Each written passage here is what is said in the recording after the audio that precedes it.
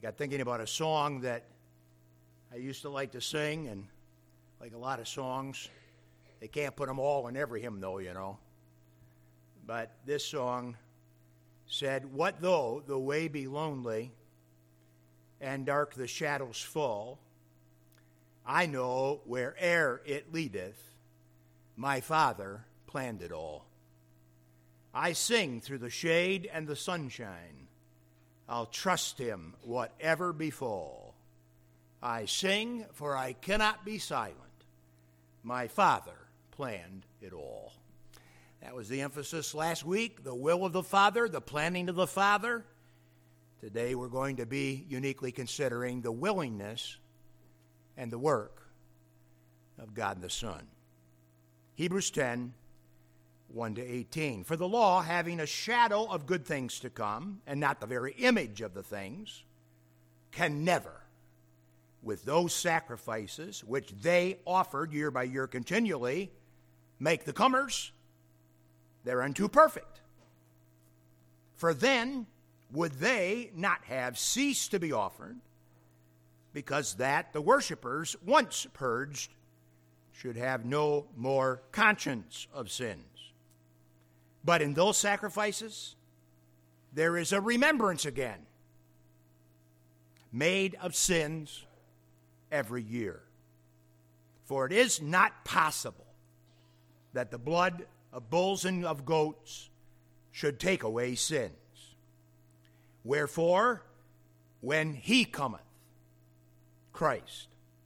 Wherefore, when Christ cometh into the world, he saith, "Sacrifice and offering thou wouldest not, but a body hast thou prepared me. In burnt offerings and sacrifices for sin, thou hast had no pleasure. Then said I, Lo, I come.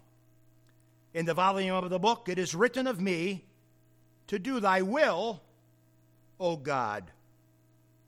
Above, when Christ said, "Sacrifice and offering and burnt offerings and offering for sin thou wouldest not, neither hast pleasure therein, which are offered by the law," then said he, "Lo, I come to do thy will, O God."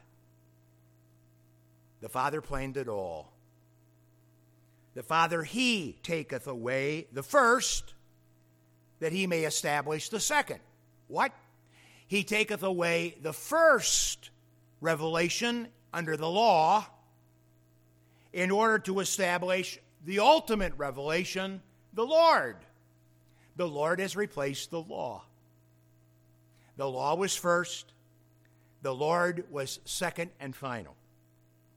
By the which will, the Father's will, we are sanctified through the offering of the body of Jesus Christ once for all.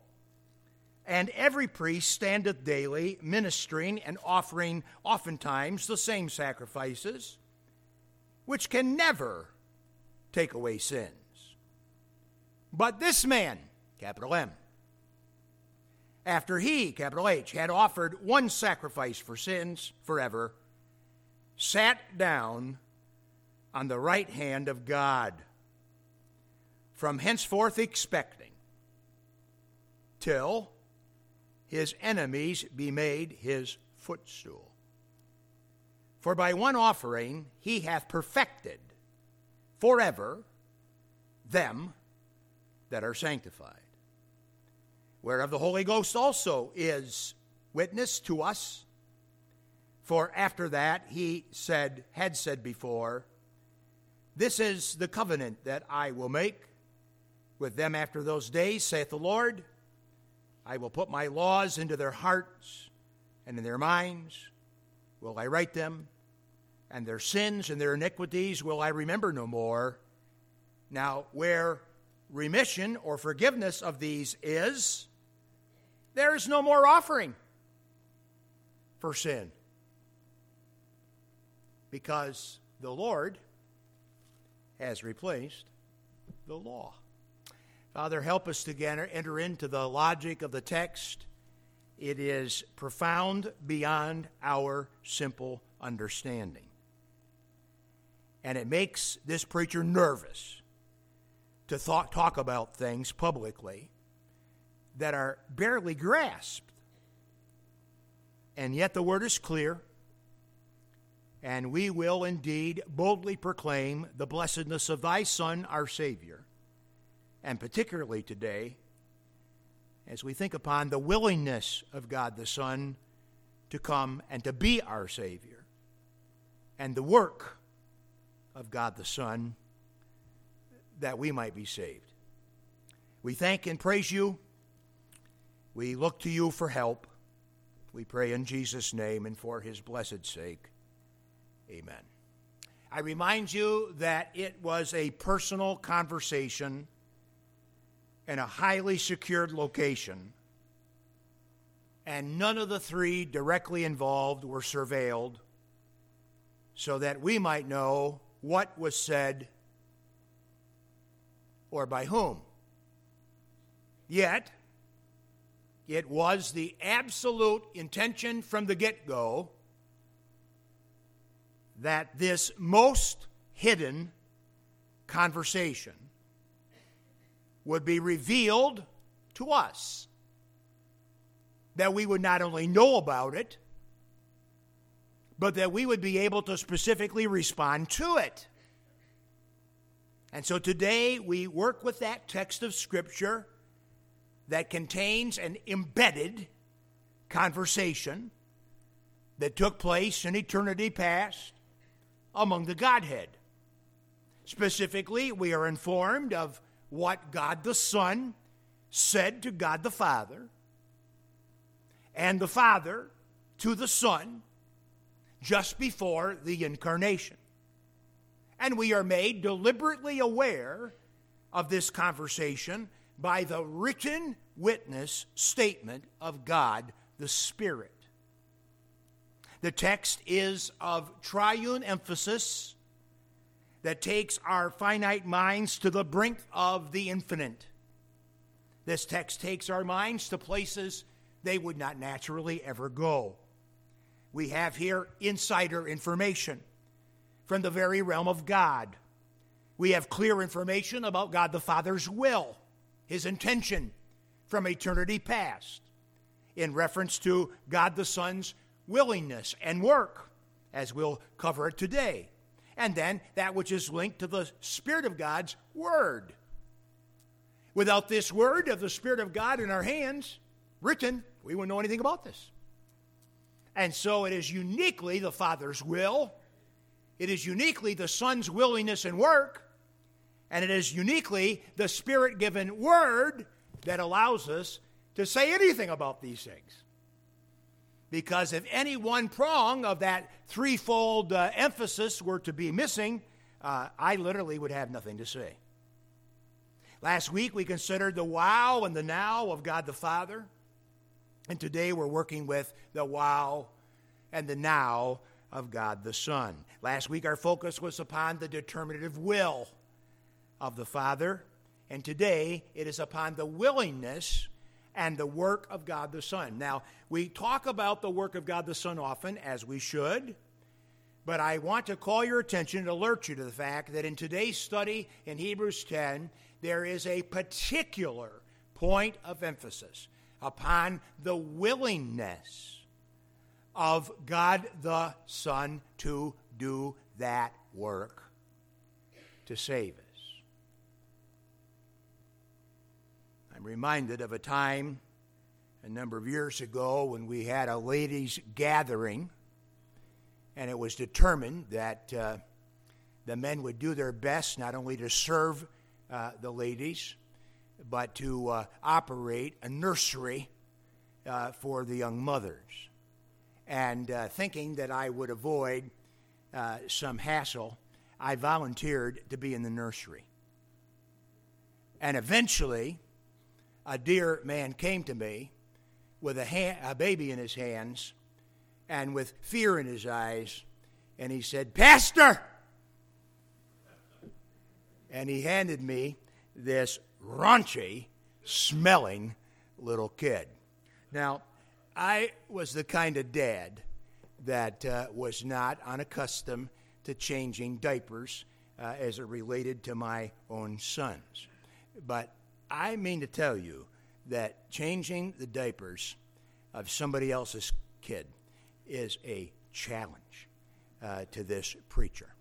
And on that particular day, I'll never forget it, but on that particular day, when I opened up the prize, wow. I just about lost it. I mean it. I was, well, I don't need to tell you any more details, but I was. And to be honest, I learned something that day, and that is that I never wanted to be willing to do that again. It takes a unique brand of submission. It takes a unique brand of willingness to volunteer to do something that is just yuck.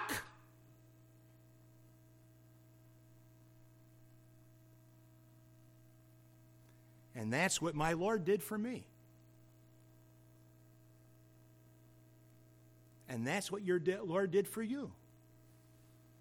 And so as we move in triune emphasis from the will of God the Father, we today camp on the willingness in relationship to the work of God the Son, as the text talks about it, to deal with the yuck of our sin.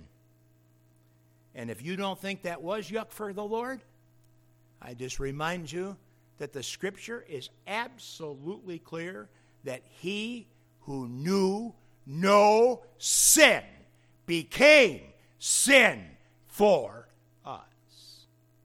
He didn't just smell the yuck. He didn't just taste the yuck.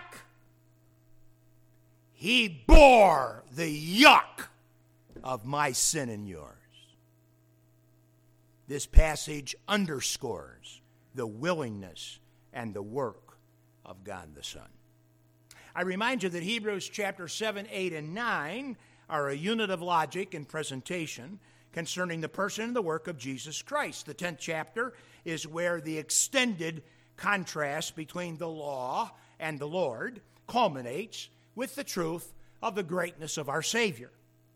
And it also brings to bear, as Charles Ryrie says it, the irrefutable fact that Christ's redemption needs no repetition nor supplementation. We want to re-enter the logic of the text at verse 5. Wherefore, when Christ cometh into the world, that's Christmas, that's incarnation, he saith, sacrifice and offering wouldest not, but a body hast thou prepared me. Think of that exact moment of the appointment in time when God the Father sent his Son into the world. We're talking about the greatest of all mysteries. We're talking about the incarnation. We are speaking about that moment in time in which God the Son became man.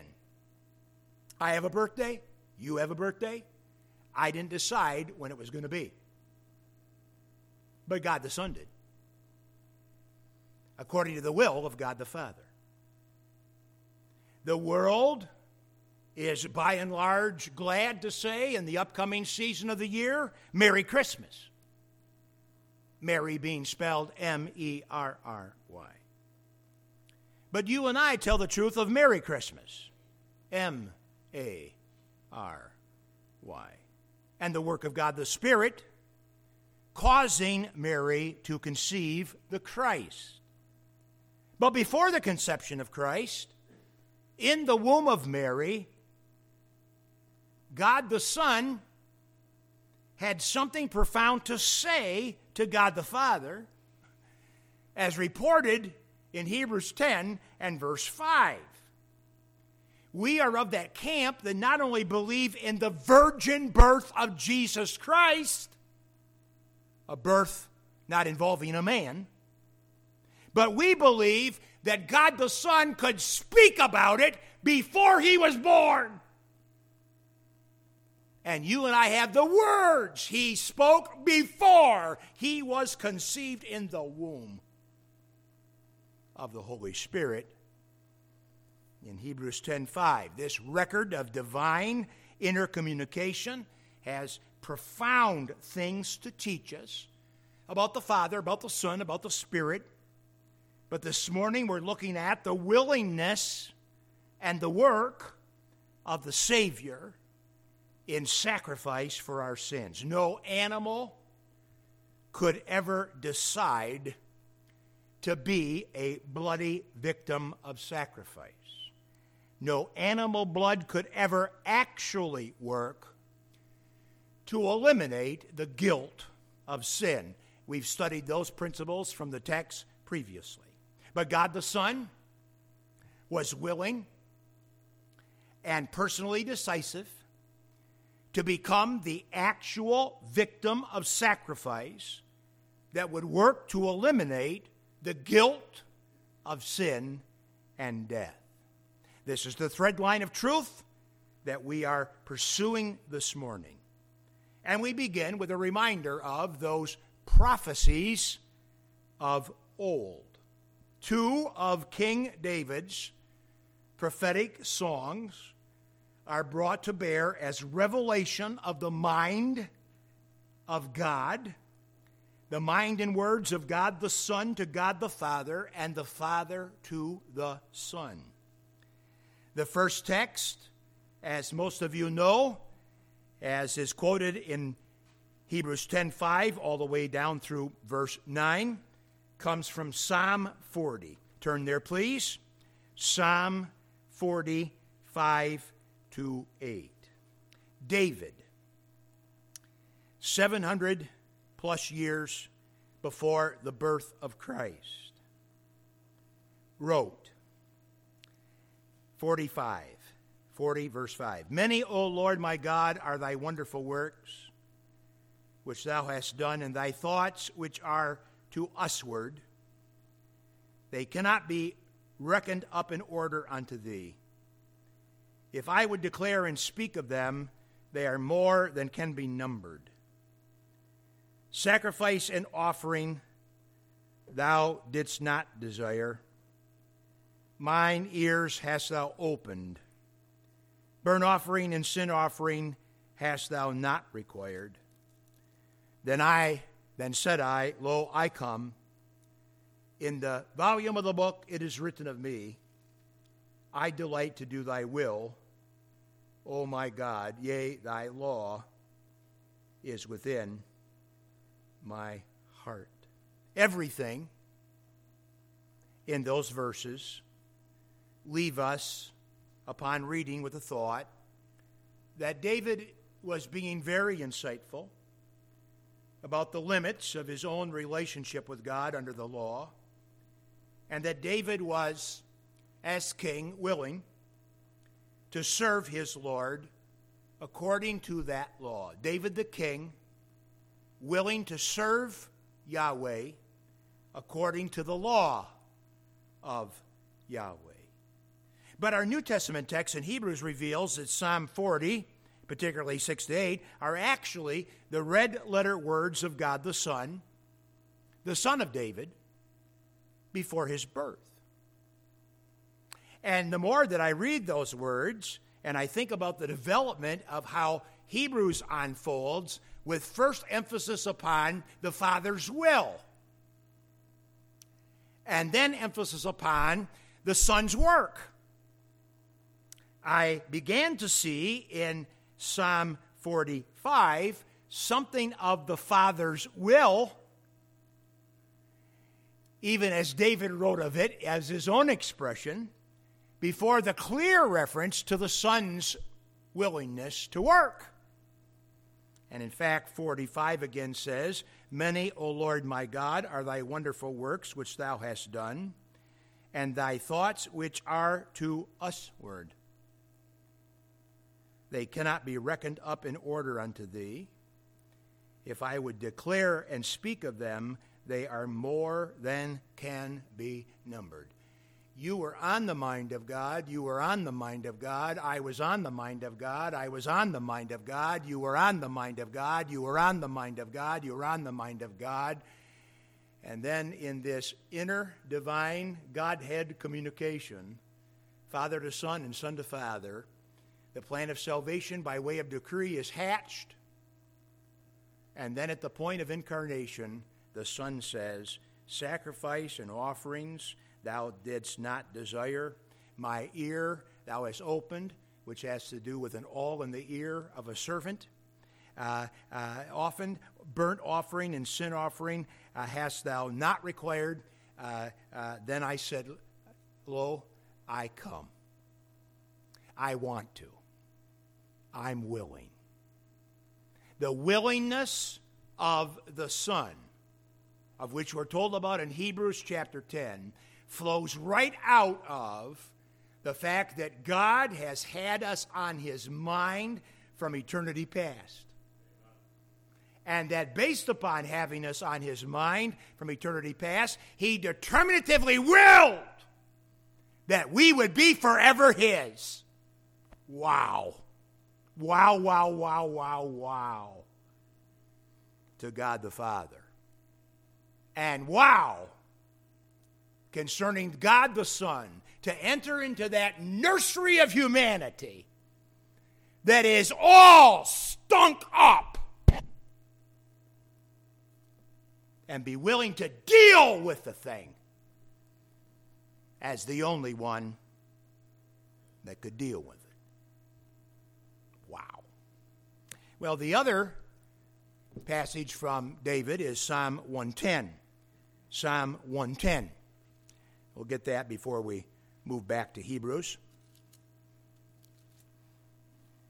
I already flipped my Bible because I forgot where I was. But in Psalm 110, you have the most quoted messianic prophecy in the entire New Testament. Psalm 110 is quoted more than any other messianic prophecy. And it is Psalm 110:1 where you have King David hearing the Lord, capital L, capital O, capital R, capital D, speak to his Lord, capital L, O-R-D. Now, in the minds of the people, David was a Lord, L-O-R-D. But in this case, David is hearing something said to his Lord, capital L-O-R-D, as said by capital L, capital O, capital R, capital D. And David is king, in essence, is hearing something said to his king. So who's the king of David? Well, the son of David, the Lord Jesus. And who is God the Father speaking to here but God the Son? Now, I'm not saying that in every case, capital L, capital O, capital R, capital D, exclusively refers to the Father. In fact, in many places, it absolutely refers to God the Son. And in other cases, it absolutely refers to God the Spirit. In some cases, I can't tell which. But the reality is, it's clear here. Psalm 110:1. The Lord said unto my Lord, sit thou at my right hand until I make thine enemies thy footstool. And that's why Hebrews 10 is going to tell us that Jesus is in heaven right now expecting. Just like a woman who knows that after the doctor says, you're pregnant, and she thought she was before she went. Once the doctor says it, then you can count the months. And then we say that she is in a period of expecting. And what is she expecting? Well, she's expecting a baby. And now Jesus is in heaven expecting. And what is he expecting? He's expecting that all of his enemies will be brought underfoot. Because that is exactly what the Father promised him in this inner communication, this divine inner communication that took place in eternity past. And just for the sake of the whole of it, just let me finish reading Psalm 110. The Lord shall send the rod of thy strength out of Zion. Rule thou in the midst of thine enemies. Thy people shall be willing in the day of thy power, in the beauties of holiness. From the womb of the morning thou hast the dew of thy youth. The Lord hath sworn and will not repent. Thou art a priest forever after the order of Melchizedek. The Lord at thy right hand shall strike through kings in the day of his wrath. He shall judge among the heathen. He shall fill the places with dead bodies. He shall wound the heads over many countries. He shall drink of the brook in the way. Therefore shall he lift up the head.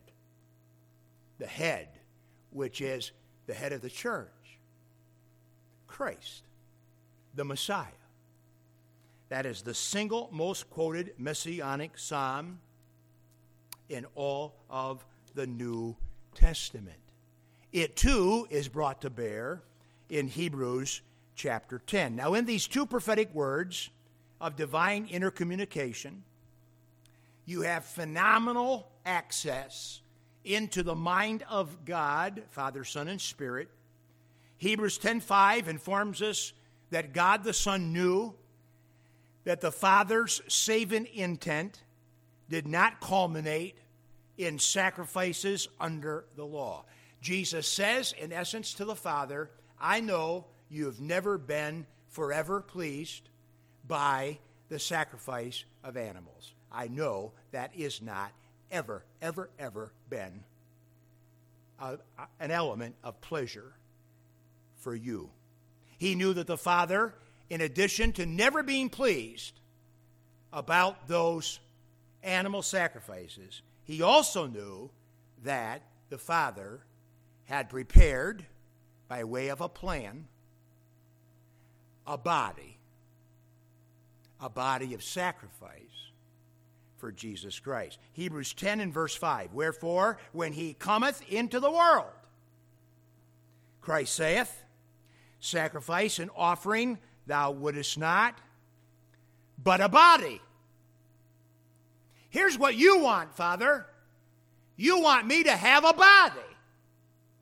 You want me to have a human body. You want me to have a human body of sacrifice so that I can lay down my life for those that are lost in their sins to your purposes and to your pleasure. God the Father prepared a human body of sacrifice for God the Son. For God the Son. Now, the thrust of Psalm 40, as quoted in verse 7, then said I, lo, I come. In the volume of the book, it is written of me. And next week we'll say, who wrote it? The Spirit of God through the pen of David. But here we're saying today that we're looking at the willingness of God the Son. Then said I, God the Son, lo, I come. In the volume of the book it is written of me, to do thy will, O God. It is the willing desire of God the Son to do the will of God the Father. The thrust of Psalm 40, as quoted in verse 7 and again in verse 9 in Hebrews 10, is placed upon the willingness of God the Son to come in the flesh and to do that sacrificial work in the will of the Father. This emphasis upon the body of the Lord's sacrifice is purposely projected and profound. You'll see verse 5, prepared, but a body hast thou prepared for me. And down in verse 10, by the which will we are sanctified through the offering of the body of Jesus. How important was it that we hang on to the truth that Jesus actually died in the flesh and rose again the third day It is eternally important. The highest of human expression of commitment and submission always involves a person's body. Thus, the Babylonian king Nebuchadnezzar described the 3 Hebrew children as having yielded their bodies that they might not serve nor worship any god except their own God. Daniel 2:28. Thus, we honor the body of a dead soldier and speak of him as having made the ultimate sacrifice. The will of God the Father meshed perfectly with the willingness of God the Son for the work to be accomplished at the cross. And being found in fashion as a man, he humbled himself and became obedient unto death, even the death of the cross. Philippians 2:8. The body work of Christ in sacrifice brings reality to the thing that the law only foreshadowed. Namely, relational completion with God. And that brings us then this morning to the willingness and the work of God the Son that results in the perfection of the saints. Look again at verse 10. By the which will we are sanctified through the offering of the body of Jesus Christ once for all. And every priest standeth daily ministering and offering oft times the same sacrifices, which can never take away sins. But this man, after he had offered one sacrifice for sins forever, sat down on the right hand of God, henceforth expecting, Psalm 110, verse 1, till his enemies be made his footstool. For by one offering he hath perfected or completed forever them that are holiized, sanctified. What's the truth? The truth is that because Jesus Christ was willing, and because Jesus Christ did the work that God the Father planned for him, by the eternal Spirit facilitating him, you and I can talk about a sure salvation. You and I can say, I don't think so, I know so. I know I'm saved. I know I'm God's. The only reason we can do that is because of the willing work of God the Father. Again, look at verse 1. And the law's inability to make anyone relationally perfect or complete before God. The comers in the Old Testament era could not be made complete. But now in contrast, verse 14, there is indeed relational perfection now available in Christ. And I say now because beautifully, verse 14 declares that by that one sacrifice of offering at the cross, Christ has, past tense, perfected, past tense, forever, them, you, me, all of us, that are sanctified or holiized. You can and should take verses 12 to 14 as the declarative summary of the Christological overview of this entire text, of this entire section of Hebrews 7 to 10, and very frankly, really, verse 14 is indeed like the single verse explanation of the book called Hebrews. He hath, past tense, perfected or made complete them, those believing in his name like us, that are made holy. Gromacki says it this way: through the cross, Christ perfected every believer. The verb focuses upon the event of regeneration and the permanent standing of spiritual completeness which resulted from our conversion.